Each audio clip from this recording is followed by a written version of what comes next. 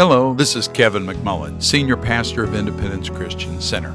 Thanks for joining us as we break the bread of life today. Our prayer is that your faith in our Lord Jesus Christ is strengthened by this word. God bless you. Hallelujah. We're beginning to wind our series on Grace in the Darkness down. This one may be the last one, although there may be one more, just as the Lord would lead. And it's been a very interesting series, and I've got a few more things that I really feel like the Lord's put in my heart to say. So if we may get them done today, and we may not, but we'll get there one way or another. I am encouraged that a message does not have to be eternal to be effective. Amen. All right.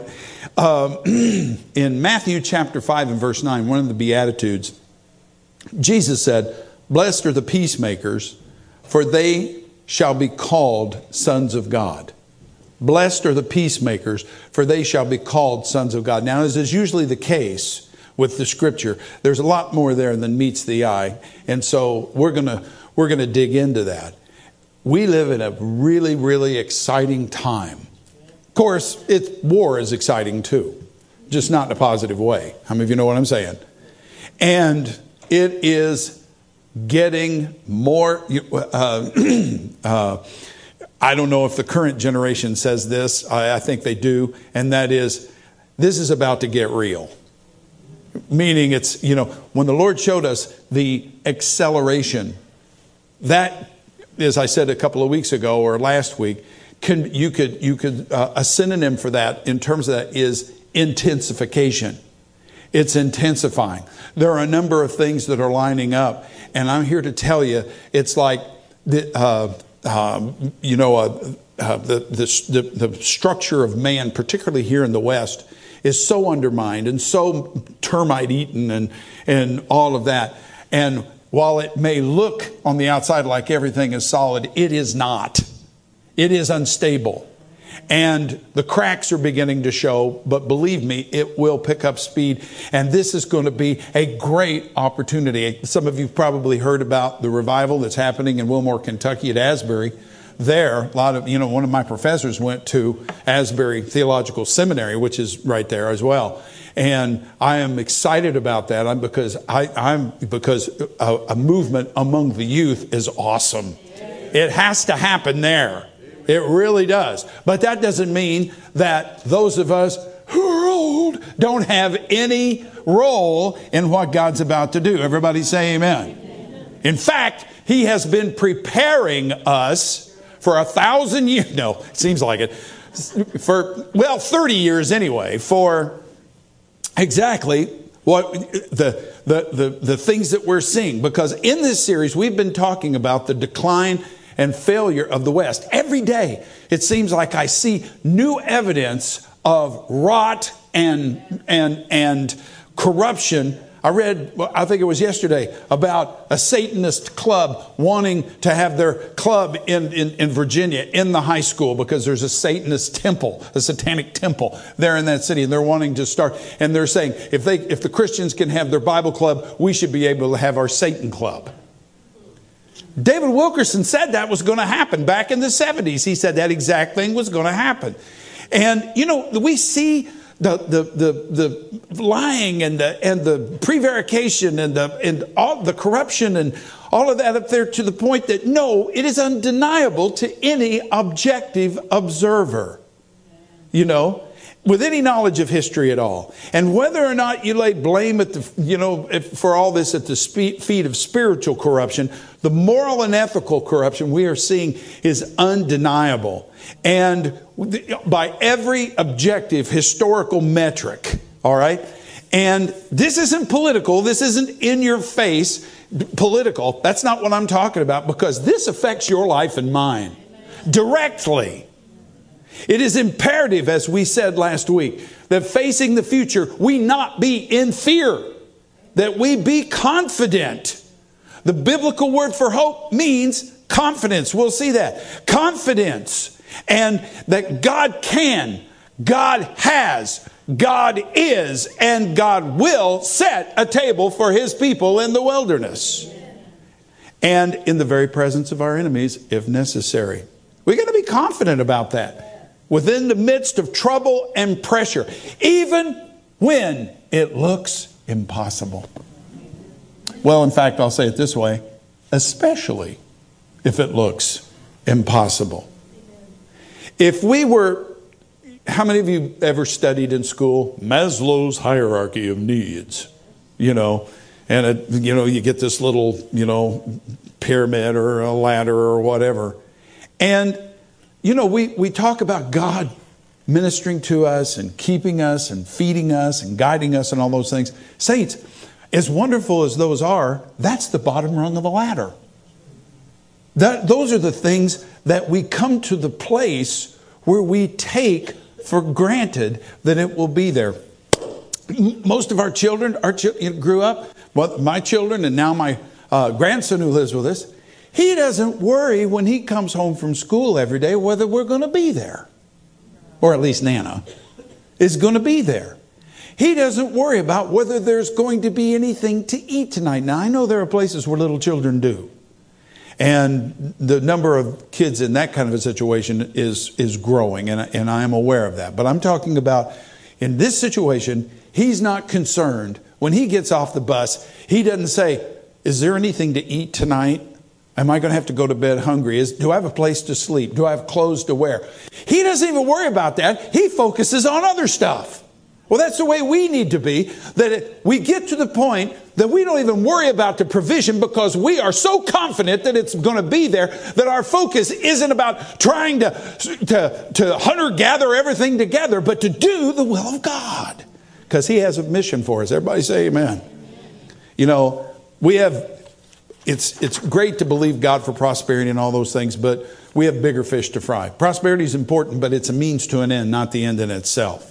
In 2 Timothy chapter 2, verses 3 and 4, Paul says this, suffer hardship with me as a good soldier of Christ Jesus. Now that word me is not in the text. It's supplied by the New American Translators, and I'll come back to that in a minute. No soldier, everybody say I'm a soldier, in active service entangles himself. I love that word entangle because it's the word implicate. We get our word implicate directly from it. No active soldier or soldier on active duty becomes implicated, entangles himself in the affairs of everyday life, gets bogged down with that so that he may please the one who enlisted him as a soldier. Now, let me give you a little different rendering from the NIV, the 84 version of it. And it says, endure hardship with us. With us. You're part of the army. And Paul's saying, hey, I'm not the only one. Endure hardship with us as a good soldier of Christ Jesus. No one serving as a soldier gets involved in, or bogged down, it was the way we would say it, with civilian affairs. He wants to please his commanding officer. God has chosen, and you got to believe this. We're strong about saying that gender assignment at birth is no accident. That God is the one who determines that. And God determines, if we believe that, then we've got to believe that unless we have been running from God and have been unbelievably unfaithful to Him, that He has us where He wants us to be, with the people He wishes us to be with, and ready to do what He's called us to do. Even if it's unspectacular in the eyes of many. Or anyone, because we're not rewarded on how flashy our ministry was, but how faithful we were to do it. God has chosen, back to the soldier thing. When I joined the army, they sent me they seemed to think that I should do whatever they said. They seemed to think that I should go wherever they sent me. I'll never forget when they block allocated our entire AIT class to West Berlin, to the field station that was there. This is back in Soviet days. 55 Soviet divisions surrounding our station, plus the East German army and their air force there, plus the Poles, who were at the time part of the Warsaw Pact, only 60 miles away. We would watch as they did Warsaw Pact exercises, usually about the time that we did Reforger from the other side. And all these troops would flood. In fact, the joke at Field Station Berlin was that that the wall around Berlin that we were not actually a free city. We were the world's largest prisoner of war camp. And the Soviets, just to let us know occasionally that they had us dialed in, would shoot out of their artillery big sacks of flour. And they would land, we had infantry, there was us in the intelligence group, and then there was infantry, and there was armor, and there was artillery in the city. Now, I want you to think about it. We had Company F of, I can't remember the armored brigade that was there. They had this was before the M1. We had M60 tanks and all that, and they're all over there. And once in a great while, the troops would wake up to a whoomp on the roof. And they go up to see what it was, and it was a big old sack of flour that the Russians had shot over the wall and landed right on the barracks, letting us know, we know your address. You know, the enemy loves to intimidate. Are you with me? Because if he can get us into fear, that means he's got us out of faith. Fear is faith working in the negative direction. You and I have to believe we are where God has posted us. You know, when they block assigned us to Berlin, I mean, we thought we could go to Thailand. We could have gone to Okinawa. We could have gone to Augsburg, Germany. We could have gone to Sinop, Turkey. We could have gone, and we're glad we didn't go, to Shimya, Alaska. I think it's the third island from the end of the Aleutian chain. Horrible place to be. And there were numbers of destinations where we had installations, and they block allocated the whole class to Berlin. And I'm sitting there thinking, wait a minute, we've got all the enemy all the way around us. And so when they did it, they finally said, you know, and I'm the eternal jokester, and the sergeant first class who had read us our assignment said, are there any questions? And I raised my hand. He said, McMullen. I said, sir, I'm pretty sure that given the military situation over there, my mother will not let me go. He just looked at me like, you're an idiot. You know, I didn't have a choice. I had to go. Some of the guys there freaked out. I watched guys freak out because just having that city with walls all around, it just bothered them. They didn't have confidence. Everybody say amen. All right. God has chosen to station us, to post us, to assign us at this time in history. In this present darkness. This is a temporary assignment. We are TDY. We are temporary duty. Because the day will come when this time of history will be over. The war will be over. Jesus will have, the Father will have put all of Jesus' enemies under his feet, and we'll be on to the next thing for eternity. And this will be but a glorious memory of victory. 1 Thessalonians chapter 5, verses 1 through 6. Now listen to this.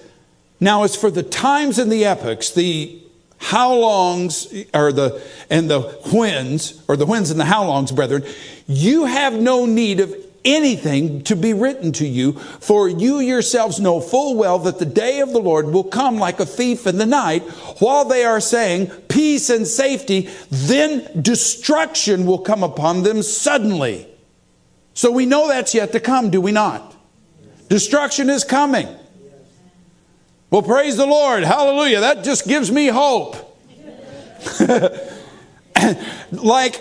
everybody say, them. Them.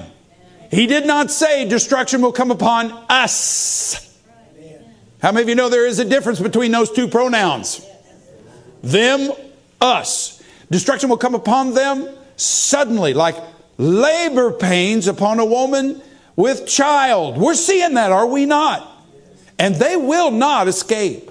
But you, brethren, but you. When you say but. It's like the person that says, man, I tell you what, you're pretty smart. I really like the answer you gave in class today. You're a sharp dresser. But. Well, when they say but, you know something very contrary is about to follow. And that's what it is here. Destruction, problems, trouble, labor pains, not escape, but you. Everybody say, but me. Brethren are not in darkness, that the day would overtake you like a thief. For you are all sons of light. Hallelujah. If you're a son of God, you are you're the son of light. Amen. Sons of the day. We are not of the night, nor of the darkness. So let's stay awake. Don't sleep like others do, but let us be alert and sober. We are lights in this world. Now, think about that. You don't have any need of the times of the epochs, which the Father has sent. You don't need to know about. Listen to Acts 1 and 7. This was earlier, much earlier. This is before Jesus was taken in the ascension to heaven. And he said to them, Jesus speaking, it is not for you to know the times or the epochs which the Father has fixed by his own authority, but you will receive power when the Holy Spirit has come upon you, and you shall be my witnesses, both in Jerusalem and all Judea and Samaria, and even to the remotest part of the earth. We're going to talk about that Samaritan thing tonight in our Sunday evening class on Acts. We are, when he says, you shall be my witnesses, that includes us, not just the apostles, because we're all sons of light. We are all called. Yet the scripture is clear. Only a remnant will answer that call. Yes, many are called, but few answer that call, to be honest. They are the ones who are chosen. They have chosen to follow. I'm going to stay with this army and soldier. If you want to put Marine Corps in there, fine, works for me. But if I'm going to be a soldier in the sense that I'm going to be a combat troop, I want to be the very best I can be. I want all the training I can get. I want the best weaponry. I want the best training. I want everything. In the Army, we referred to infantry as grunts. You know, did we not? Do we have Army guys? Yep, here we are. Grunts. And if you say, what's that guy do? Well, he's a grunt. 11 Bravo, 11 Bush, whatever. Yeah, and so they were grunts. And that's what we called them. Why? Because a grunt is like the lowest level of something. In fact, if you say, well, it's grunt work. What's grunt work? Grunt work is menial stuff. A lot of times when they're not training, what were the infantry out doing? Painting rocks. They have to have something for you to do all the time, right? So everybody, we're going to move all this stuff out of this warehouse and move it over into that warehouse. You spend the whole day doing that. The next day you get up, we're going to move everything out of this warehouse and move it over to that warehouse. If you think, you might say, that's stupid. No, that's military. If you've never been there, trust me, that's the way it is. And undoubtedly, it was applied to the military because, and to the infantry in special, in particular, because of a lot of the menial stuff they have to do. I trained as a grunt. Everyone who goes into the Army trains to be, at least to a certain extent, to be a grunt. I have been training to be a grunt in God's Army. And that's an honorable place. I'm hoping to get out from a second-class grunt to a first-class grunt. But you know what? If you're going to be one of the best of the best, it means there's discipline. It means there's training. Discipline and discipleship go hand in hand because they're from the same root. If I want to be more, if I want to be a tier 1 operator, if I want to be one of the guys that goes in to a situation that is very, very tense, or something, where they need the best of the best of the best, then that means train, train, train, train, train, train, train. Our best of the best shoot thousands of rounds per month. They're out at the range all the time. Even if they're not deployed, they're out at the range all the time. And if they're on a deployment, if they've got special, even when they have time between action, they're training. Why? Because these things have to be second nature. They have to be able to turn, pivot, shoot, and shoot accurately, quickly. And it has to be second nature, and it has to remain second nature. Now, I want to take that level of skill, and I want to mix my metaphor here just a little bit and move it over and say that in the Christian world, that is spiritual maturity. That God has been doing His best to grow His church up, make them mature, make them adults, so that they are not swept away by every wind of doctrine and every stupid thing they hear on the news or every goofy thing they read on the internet, and that their confidence is in God. Yet, it has been a bane. It has been very unstylish. It has been old school among Christians in the West in particular in the last 20 years or so to have to, we've had whole theologies built around how you don't need to grow, you don't need to mature, you don't need to do anything. God doesn't place any demands on you. God doesn't expect anything out of you.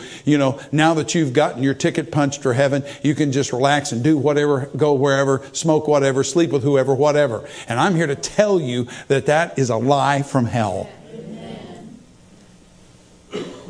And so much that God has us do is the little stuff. Zechariah chapter 4 and verse 10, when the angel asked the prophet, it was a rhetorical question, who has despised the day of small things? Who has thought the day of small things is of really no consequence? Well, just about every American. Amen. Luke, here's an example. Luke 17, beginning with verse 5. And the apostles, after being confronted with the need to forgive, said to the Lord, increase our faith. Now, that's the question. They said, increase our faith. So what follows is a direct response to that request. How many of you follow me? And the Lord said, if you had faith like a mustard seed, you would say to this mulberry tree, be uprooted and planted in the sea, and it would obey you. We all talk about mountain moving faith. Tree moving faith, whatever. But then he goes and he gets even more particular. He gets down to some of the nitty gritty. Which of you, having a slave plowing or tending sheep, will say to him when he has come in from the field, come immediately and sit down and eat? But will he not say to him, prepare something for me to eat? Properly clothe yourself and serve me while I eat and drink, and afterward you may eat and drink. He doesn't thank the slave because he did the things which were commanded, does he? So you too, when you do all the things which are commanded you, you say, we are unworthy slaves. We have only done that which we have ought to have done. What is the answer to increase my faith? By putting my hand to the plow, doing what the Lord has for me to do, being on station, being on point, being in the ministry, and then coming into His presence, setting the table for Him to eat, which is what we do at the first of every worship service. Remember, in the Old Testament, the typology of the olah, the burnt offering, or the zavak shalamim, particularly the peace offerings, was that God was getting His food, and they knew that that wasn't true, and God never said it that way, but it was typology. It was symbolism. And so in the communion meal, in the fellowship offering, what they would do is they would bring the animal. The animal would be sacrificed, and then God would get His portion. The priest would get his portion. And then once the animal was cooked the offerer and his or her family would get their portion. It was a communion meal. God got his part, the priest got his part, and the family got their part. But God got his part first. Amen. When we come in to the presence of God, when we walk in that door and we begin, and we pray this way, when we're getting ready to do our run through as a band, and to the worship team begins to, we begin to get our list, which we usually follow, up in front of us. We pray, oh God, flow through us, help us to worship you, help us to adore you, help us to offer up as a sweet smelling savor our sacrifice of praise and our adoration, so that it'll be a soothing aroma, well pleasing to you. It is the idea of the sacrifice placed on the altar that goes up in smoke, and it's a soothing aroma to the Lord. And as we do so, we are symbolically setting the Lord's table before Him. So many people want God to set their table, but they don't want to set His. And He is so good and so merciful and so loving that He does bless us, even though sometimes we're not all there. Or even, He causes the rain to come on the just and the unjust as well.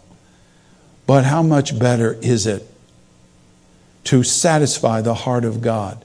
So we've been out doing the work of the ministry. We've been out doing, that's what Luke 17 is all about. We've been out doing the work of the ministry. We've been out laboring. We're doing the things that He had us to do. And then we still come into His presence and set the table before Him.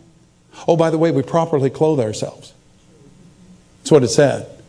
Now, does that mean, am I hanging out a clothesline, as I used to say? No, it means that we come dressed in the righteousness provided by Him. Hallelujah. This was all in response to increase our faith. I made reference to how we train. God is training us. Romans chapter 12, verses 1 and 2.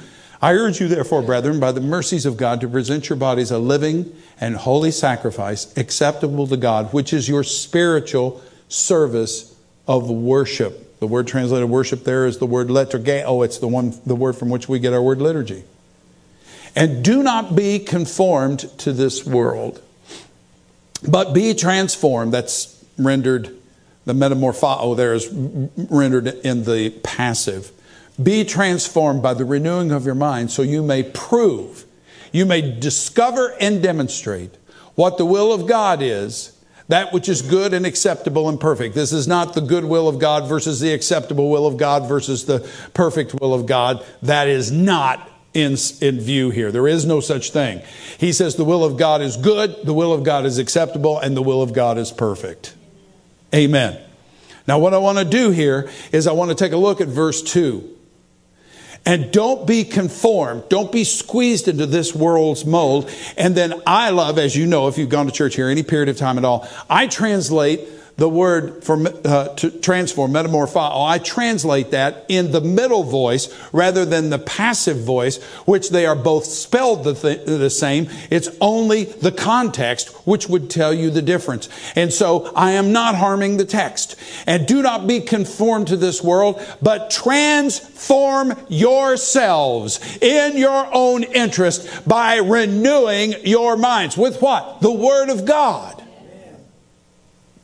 Now, not just our, there's that idea that it is a present, ongoing. I should be in the Scriptures every single day. Yes.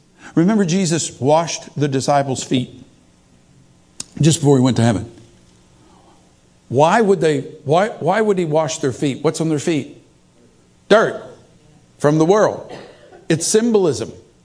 That they would wash the feet of guests. When He got up to wash, it was a menial task. It was such a menial task that Peter was completely shocked and put off by it and said, "Never shall you wash my feet." And Jesus said, "Well, if I don't wash your feet, then you don't have any part in me." Well, Peter, he goes from one ditch straight over into the other one. You know, I'm the same way. Okay, well, not just my feet, but my hands and my head. No, Peter.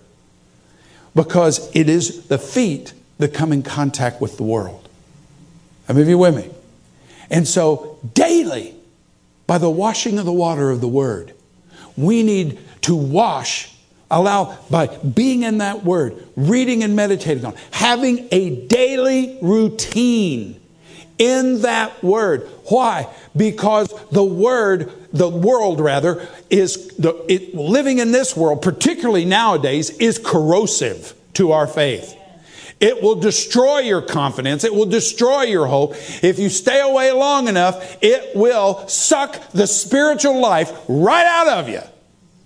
And so we come and that's part of the way we train. Psalm 107:20, the Lord, Yahweh, sent His word and healed them and delivered them from all their destructions. A lot of people are waiting for God to do something for them, and He wants them to continue to feed their faith to the point that they can reach out and take it.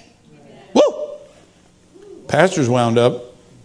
Turn to somebody and say, no more coffee for him. 1 Thessalonians 2:13, for this reason we constantly thank God that when you received the word of God, which you heard from us, you accepted it not as the word of men, but for what it really is, the word of God, which performs its work in you who believe. It is performing its work. We used to sing that song, His word is working mightily in me. How many of you remember that old song? And it's true. Romans chapter 10 and verse 17. So then faith comes by hearing, and hearing by the word of God. New King James Version. Faith comes by hearing, not having heard. How many times have you read in the Bible? You've read a passage of Scripture that you've probably read 200 times, 300 times, and suddenly as you're reading it for the 302nd time, something presents itself. You go, whoa, when did that get in there? When you and I are in the Scripture devotionally, we're not looking up something to preach to somebody. It's devotionally. We are reading that Word devotionally. We are fellowshipping with God. We are communing with God around His Word. And it's perfectly all right when you see something in there that you don't quite understand to say, Lord, what does that mean? Amen. We are, and if we're not in the Scripture every day, we are cutting off. We are taking that opportunity for God to transform us out of His hands. We're cutting off it's like we're, there are all kinds of magazines of ammo right there available, and later. Yeah, I'll tell you what, you get in a big furry hairball. They talk about it, that this dog fight was like a knife fight in a telephone booth. Think about, just visualize that. When you get in a situation that is that intense, I heard a guy say one time that faith does not grow as fast as hair. Actually, he said hide doesn't grow as fast as hair, and then I co-opted it. Because he was talking about a motorcycle accident, how you fall and you get road rash. And that you discover that hide does not grow as fast as hair. And I went, ooh, that's good for faith. Faith doesn't grow as fast as hair. And you got to feed your faith. Just think about this. If you quit eating protein and you quit eating properly, the first thing that happens is your hair starts falling out. Are you with me? Yes, it's true. When you get on a protein deficient diet, your hair will suffer. Everybody except Jim, of course. All right, who doesn't have any up there to begin with. So if it shouldn't be a surprise to me that if I am not feeding on God's word, what did Job say? I have desired your word more than my necessary food. And if I'm not feeding on that word every day, strengthening my spirit, feeding my faith, strengthening that within me, Romans chapter 12 and verse 2, I will not do verse 1. I will not present my body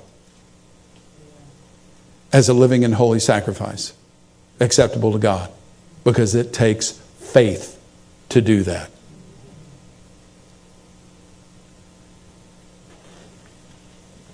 We are to offer our physical bodies as sacrifices. I know some people think that, well, God doesn't really require. I read the book, The Shack. God never placed any requirements on anybody. Never placed any, expectations on anybody. I don't know what Bible that came from, but I can tell you it's not the Bible that was handed down to us in the Judeo-Christian movement. Because the Lord has plenty of expectations, and that's what His grace is about, is enabling us to do that.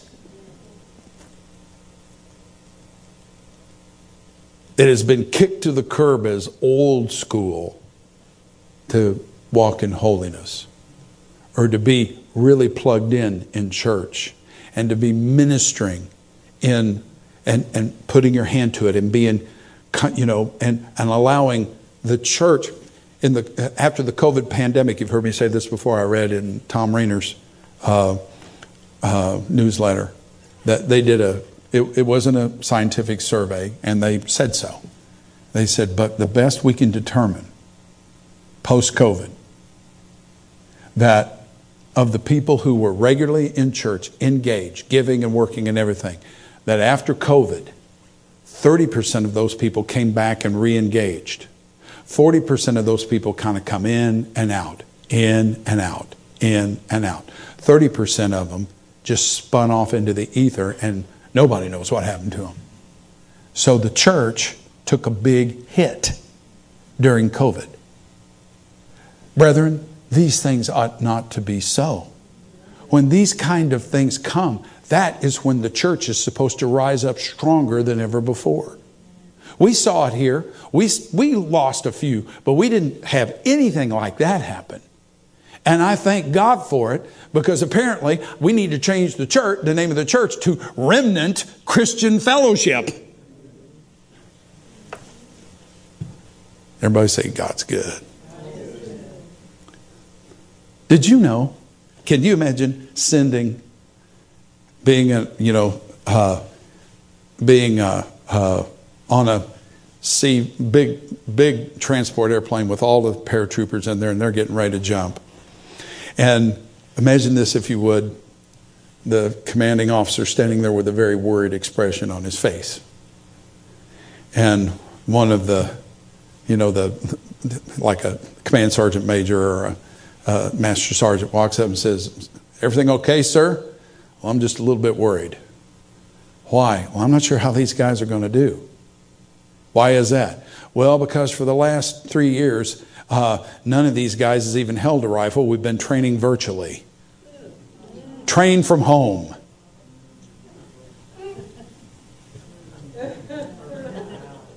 How many of you would be...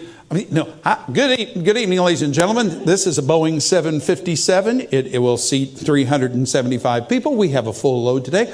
We're going to be flying from Kansas City to Seattle. We expect the flight to last this long, etc. This is my very first flight as captain, and I'm really excited about it because I've been training from home by extension. I've been using the computer thing. I've never really flown the airplane, but it's all going to be good because I've got the card that says I'm ready.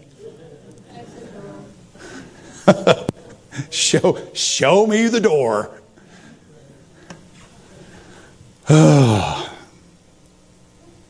No, soldiers have to train the real deal. You've seen it in the movies when, particularly in World War II, they would have infantry crawling through pig guts.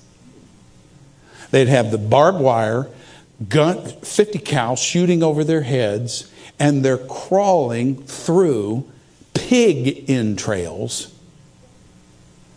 to prepare them for the gruesome gore that battle can be. It just got really quiet. Those of you watching by internet, it got really quiet in this room because they were doing their best to make it as real as it could possibly be. Romans chapter 8. I'll begin to wind this down. Please do. Okay. But we're nowhere near done, but I'll begin to wind it down. I so miss Marianne. Let me close. Which meant nothing.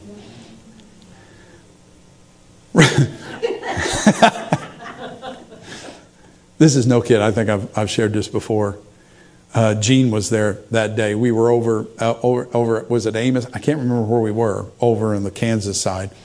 Marianne took the ministers' meeting that started at 9 o'clock, and she preached straight through till 12:30.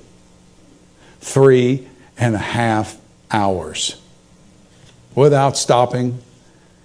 And I was sitting there going, I hope she dismisses soon or there's going to be a mess. All that coffee wanted out. Poor Bob got up and walked out at one point because, I mean, it's like, you know, he just, and he's such a sweet man. He would never do anything to, but I mean, it just got to the point he had to take care of business. 3.5 hours. No, I do not set my sights on that as an achievement. Romans chapter 8, verse 12. So then, brethren, we are under obligation, not to the flesh, to live according to the flesh. For if you're living according to the flesh, you must die. But if by the Spirit you are putting to death the deeds of the body, you will live. Now listen to this. For all who are being led by the Spirit of God, these are the sons of God. That's what we started with. Blessed are the peacemakers, right? Come back to that. What is a hidden nugget here? And if you've been to church here any period of time, you know this. That the word translated sons here, the word huios or huioi in the plural, means the mature, the grown, adult children, spiritually mature children of God. He goes on in verse 16 to say the Spirit Himself testifies with our spirit that we're children of God. The Holy Spirit, once we're born again, even if we're carnal and very spiritually immature, the Spirit still testifies with our spirit. We have the inward witness that we now belong to God. Everybody say amen. But the one who will renew their mind in their own interest, Romans 12:2, and will present their bodies as living sacrifices, holy and acceptable to God, which is our reasonable or spiritual service of worship. This is the mature. This is the one who is a son. And that includes you, ladies. Son of God. Not just a child of God, a grown child. There's a guy I like to watch on YouTube who's a big football. Well, he's just a sports fan and everything. And when somebody does something really good, he will say, you know, like, Patrick Mahomes is a grown man.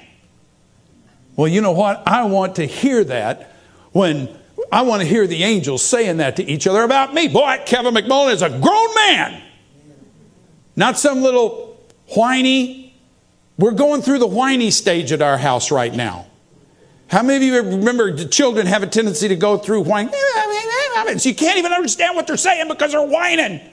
So just stop whining and speak like this.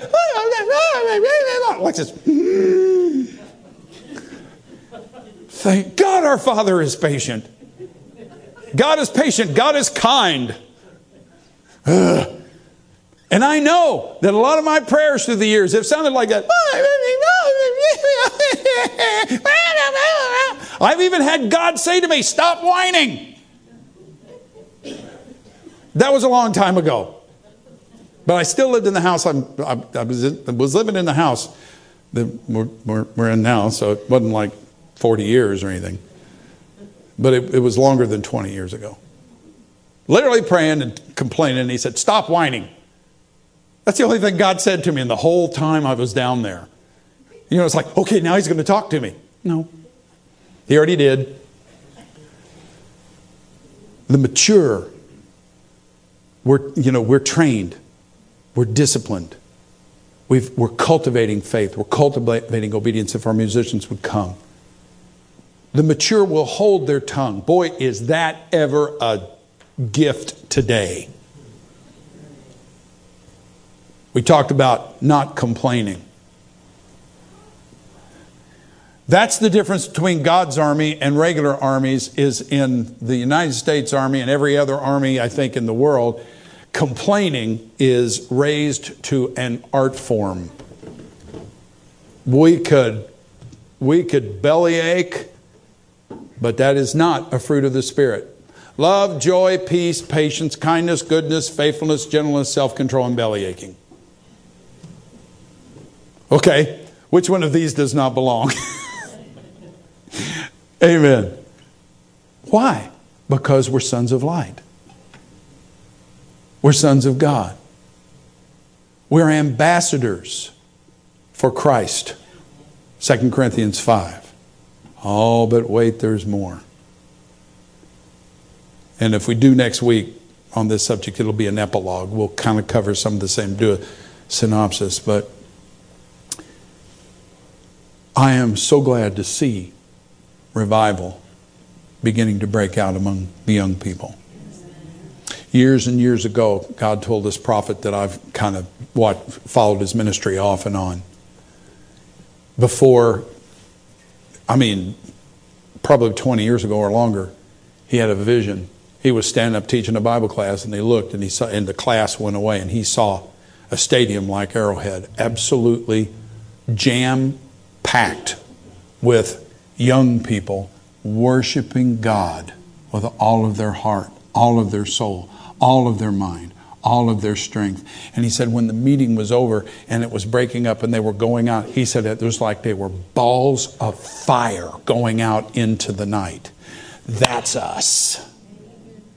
But young people, particularly in this nation, in the West in particular, they have not many times been trained in holiness, in righteousness, in uprightness, in good theology that sets them free rather than the bad theology that leaves people in bondage. They need a more experienced, they need a steadier, more seasoned hand. That's why army platoons, fire teams, and companies have non-commissioned officers to put their hand on the new guy and say, calm down, it's going to be all right. Follow me. Watch what I do. We're going to move, fire, and communicate. We're going to win this thing. You've been trained. Now let it... How many of you know what I'm saying? Psalm 71. In you, verse 1. In you, O Yahweh, I have taken refuge. Let me never be ashamed. In your righteousness, deliver me and rescue me. Incline your ear to me and save me. Be to me a rock of habitation to which I may continually, everybody say continually, continually come. You have given commandment to save me, for you are my rock and my fortress. Rescue me, O God, out of the hand of the wicked. Oh, that's an entirely good prayer today. Out of the grasp of the wrongdoer and the ruthless man. For you are my hope, O Lord Yahweh. You are my hope. You are my what? Confidence. From my, see, the pastor's been talking about that. Well, guess what? It's in the scripture. Confidence from my youth. By you, I have been sustained from my birth. You are he who took me from my mother's womb. My praise is continually of you. I have become, listen to this, I have become a marvel to many, for you are my strong refuge. God wants to make you a marvel. God wants to make your life amazing. God wants people to see, how come you aren't knee deep in this with the rest of us? How come it isn't, the meteors aren't falling on your head? Keep reading here. My mouth is filled with your praise. Is filled with your praise and with your glory all day long. Look at this. Do not cast me off in time of old age. Amen. Do not forsake me when my strength fails. This is an elder. This is an elder. Some of you aren't very old, and you're already elders in the kingdom, because I assure you, you know 10 times, 100 times more than some people. A lot of people your age, and a lot of people a lot older than you, chronologically. Oh God, you have taught me from my youth. I'm going to skip down to verse 17. Oh God, you have taught me from my youth, and I still declare your wondrous deeds. And even when I am old and gray, oh God, do not forsake me. Listen to this. Until I declare your strength to this generation, your power to all who are to come. God has been preparing the non-commissioned officers, the sergeants, who will see this generation, because He's sweeping them in. And it's about to get really real out in the world. Scary real. But when people see that you're not afraid, and you, even though you're in the midst of in the thick of the fray with everyone else, it's not controlling you, it is not destroying you, I guarantee you the Lord knows how to bring people to you. Everybody say amen. Because the world casts maturity, and when I'm talking about older folks even, aside as irrelevant. But God has a very different view. Psalm 67, verse 1 says, be gracious to us and bless us. God, be gracious to us and bless us, and cause His face to shine upon us. Verse 2, that, in order that your way may be known on the earth, your salvation among all nations. Lord, bless us. Lord, love us. Lord, love us, bless us, keep us, prosper us, empower us, that all nations may see your hand, may see your glory, so that they can come into the ark before the water of the flood comes in earnest. What an awesome time. What an awesome time to be alive. What an awesome time to serve Jesus. And believe me, the sacrifices that you have made through the years, and I don't just mean 5 or 10 years. Many of us here have been making sacrifices, and you've been laboring, making little ones out of big ones for the Lord for 20, 30, 40, 50 years or longer. And God sees that. God has been preparing you for great and mighty things in the last of the last days. And you might say, well, I don't have anything to offer. If you have Jesus, you've got something to offer. Greater is He. Well, I don't know what I would do if things start happening like that. I don't even know my role. You know what? That's fine. You just wait. The Lord will show you your role. You and I don't have to make a way for ourselves. We don't have to figure it out. He knows He knows the end from the beginning. It's funny, let's just say that they did the block allocation of the class and somehow they forgot me. And I would go into the personnel office and say, I've got a situation here. I'm graduating next week and I didn't get an assignment. Well, they wouldn't look down and say, you didn't? No. Well, I'm sure we assigned everybody. What's your name? Give them my name and they'd say, well, by golly, you aren't in here.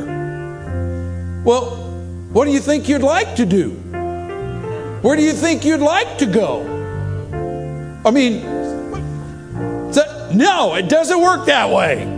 They knew exactly who I was, how I did in school, where they wanted to send me. And not only that, they made arrangements for me to be at New York for my port call to get on that Pan American. That'll show you how long ago that was. Pan American 707. Yeah, an airplane that was 300 feet long and 4 feet across. All the way to Frankfurt, Germany. And then they had another flight waiting for me there. And then they had somebody to pick me up at the airport and take me to my billet. And there they had a guy meet me with linens for my room, tell me which room I was going to be in, and tell me to go ahead and get some sleep because I've been traveling so long, and that I would be in the first sergeant's office the next day at 0800. Don't be late.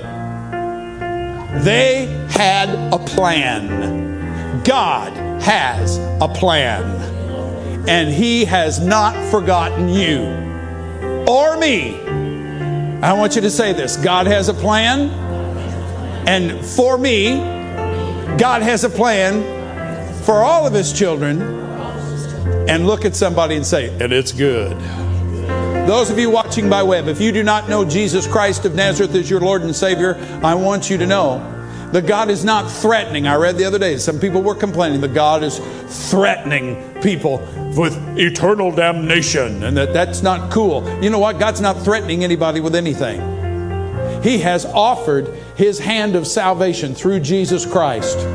He has said, if you would accept my sacrifice, if you believe in me, that I will take you out from under the boot of darkness and bring you into the kingdom of my beloved Son. And it doesn't matter how horrible you've been or where you've been, etc. God will accept you, because He says, those who come unto me, I will in no wise cast out. I want to encourage you to embrace, just say, Father, I believe that Jesus Christ is your Son. I believe you've raised Him from the dead.